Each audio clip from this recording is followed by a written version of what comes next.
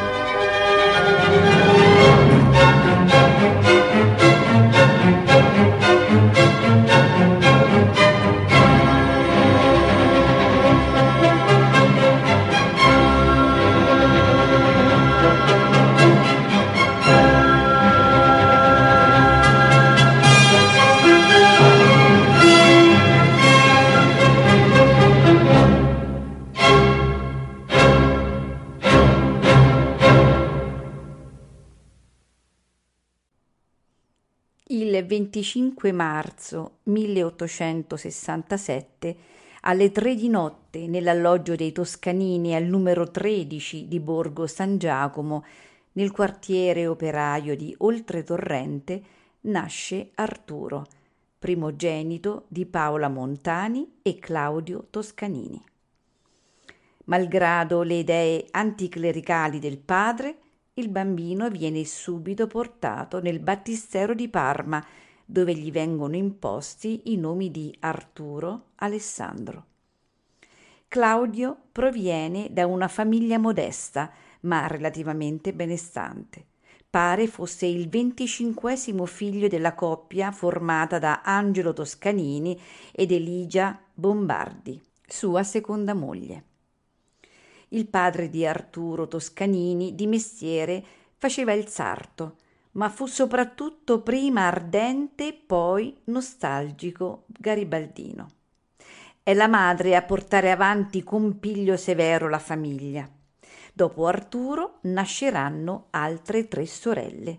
Nella sartoria dei Toscanini si leggono ad alta voce i romanzi più famosi dell'Ottocento, oppure si cantano arie d'opera. A 4 anni, per la prima volta, Arturo mette piede al Teatro Regio. In scena c'è un ballo in maschera di Verdi. Nel 1876, a 9 anni, Arturo viene ammesso come allievo esterno alla Regia Scuola di Musica di Parma. Nei primi anni di studio ha già rivelato quelle che diventeranno proverbiali qualità di memoria. Gli basta infatti una sola lettura per essere in grado di ripetere una qualsiasi poesia. Nel febbraio 1878 diventa allievo interno, studia solfeggio, teoria, armonia, pianoforte, canto corale, storia della musica, accanto ad altre materie non musicali. La disciplina del collegio è spartana. Dal secondo anno gli viene assegnato come strumento principale il violoncello. Così Arturo Toscanini scrive: «Ero uno scolaro diligente, perché mi piaceva la musica e non facevo fatica a studiarla, però non ero un modello in fatto di abbigliamento. Spesso avevo la divisa in disordine o mi mancava un bottone agli stivaletti. Gli alunni possono vedere i genitori solamente una volta alla settimana nel parlatorio del conservatorio, ma la madre di Arturo, temendo di non essere vestita adeguatamente o perché oberata dal lavoro, si limita a controllare da lontano il figlio la domenica nella chiesa delle Cinque Piaghe, dove gli alunni erano obbligati ad assistere alle funzioni. Con la sua memoria e la straordinaria capacità di concentrazione, il giovane Toscanini si impone come allievo modello. Nell'ultimo anno di corso, 1884-1885, il direttore Dacci gli conferisce l'incarico di insegnante aggiunto di armonia.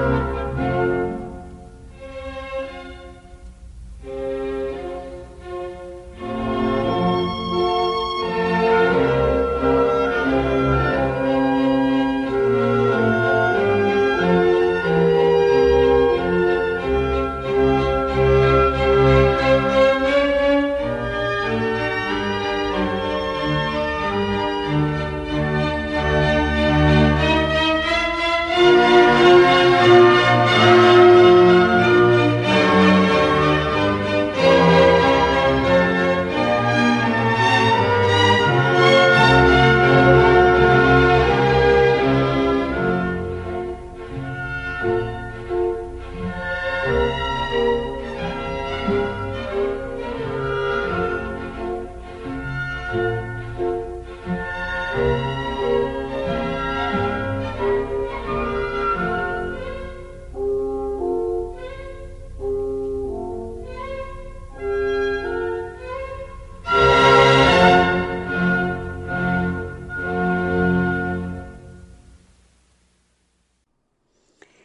luglio del 1885 Arturo Toscanini si diploma, ottenendo, oltre alla massima votazione con lode in violoncello e in composizione, anche il premio Barbacini di 137,50 lire, che veniva assegnato ogni anno al migliore diplomato.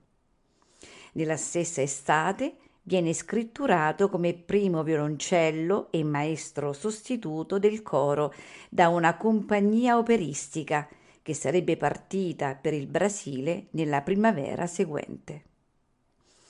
Nel 1886 Toscanini non sarebbe mai più tornato a vivere a Parma. La traversata verso il Brasile dura 25 giorni. A bordo alcuni cantanti chiedono al giovane di aiutarli a ripassare le parti, accompagnandoli al pianoforte. La stagione a San Paolo inizia con La Favorita di Donizetti, ma il direttore chiamato in loco non è gradito ai musicisti italiani e la prima opera non sortisce nemmeno il successo di pubblico sperato. Quando la compagnia si trasferisce a Rio de Janeiro, avviene la rottura. Dopo disastrose recite di Aida di Verdi e Faust di Gounod, il direttore viene costretto alle dimissioni. Il sostituto sul podio di Aida viene accolto da pesanti proteste del pubblico. Nel panico generale, alcuni cantanti con insistenza suggeriscono il nome di Toscanini. Tutti sapevano che conoscevo le opere a memoria. Quando passavano le parti li accompagnavo al piano senza guardare lo spartito. Io non volevo venir fuori, ma una corista, una certa signora Leoni di Parma, brutta come il diavolo, mi supplicò di andare. Volevano che mi mettessi in frac. Ho detto no, no. Così, con il vestito da orchestrale, debutta sul podio, stando seduto senza mai consultare lo spartito per canto e piano che gli avevano messo davanti sul leggio. Non avevo la meccanica, ma ho diretto. È il 30 giugno, in teatro fu trionfo. Nelle recensioni sui giornali il 19enne Toscanini venne descritto come un prodigio. Fra il 30 giugno e il 16 agosto guida 26 rappresentazioni. Il 4 novembre debutta sul podio a Torino con Edmea di Catalani. Sulla Gazzetta piemontese si esaltò il ritmo sicuro, la comunicativa, il sangue freddo, la diligenza, la memoria di Toscanini. Nel 1887 Toscanini è a Milano. Viene assunto dalla Scala come secondo violoncello per il periodo dicembre e aprile. In programma spicca, in febbraio, la prima assoluta di Otello, alla quale sovrintende Verdi in persona. Durante una prova del duetto d'amore nel primo atto, che inizia con una frase per 4 violoncelli, Verdi intimò: «Secondo violoncello, lei suona troppo piano. La prossima volta suoni più forte». Toscanini raccontò l'episodio centinaia di volte.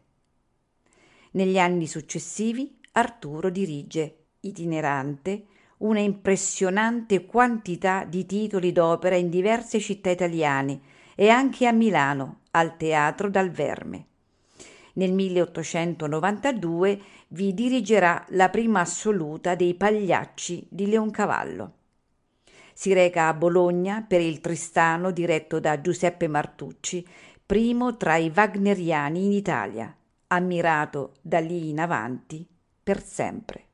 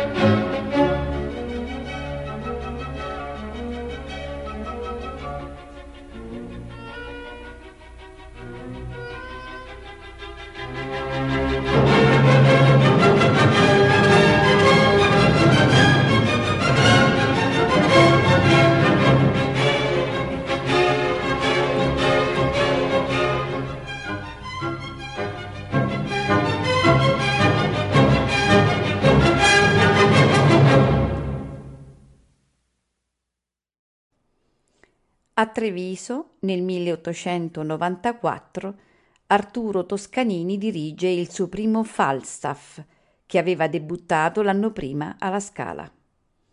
Lo presenterà subito dopo a Genova, a Pisa e a Venezia, al Teatro Malibran e poi alla Fenice.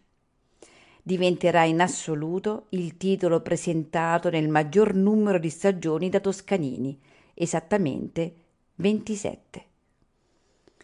Nel 1895 a Torino viene creata una nuova orchestra, selezionatissima, alla testa della quale viene scelto Arturo Toscanini, che diviene così il primo direttore musicale di una compagine d'opera in Italia. Il debutto al Teatro Regio è nel Segno di Wagner, con il Crepuscolo degli Dei. L'opera successiva, Falstaff. Arrigo Boito, presente alle 2 esecuzioni, incontra ammirato il direttore.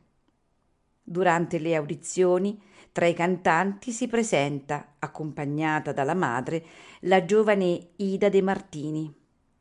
È con lei anche la sorella Carla, 18enne, vivace, molto graziosa. Il direttore se ne innamora subito.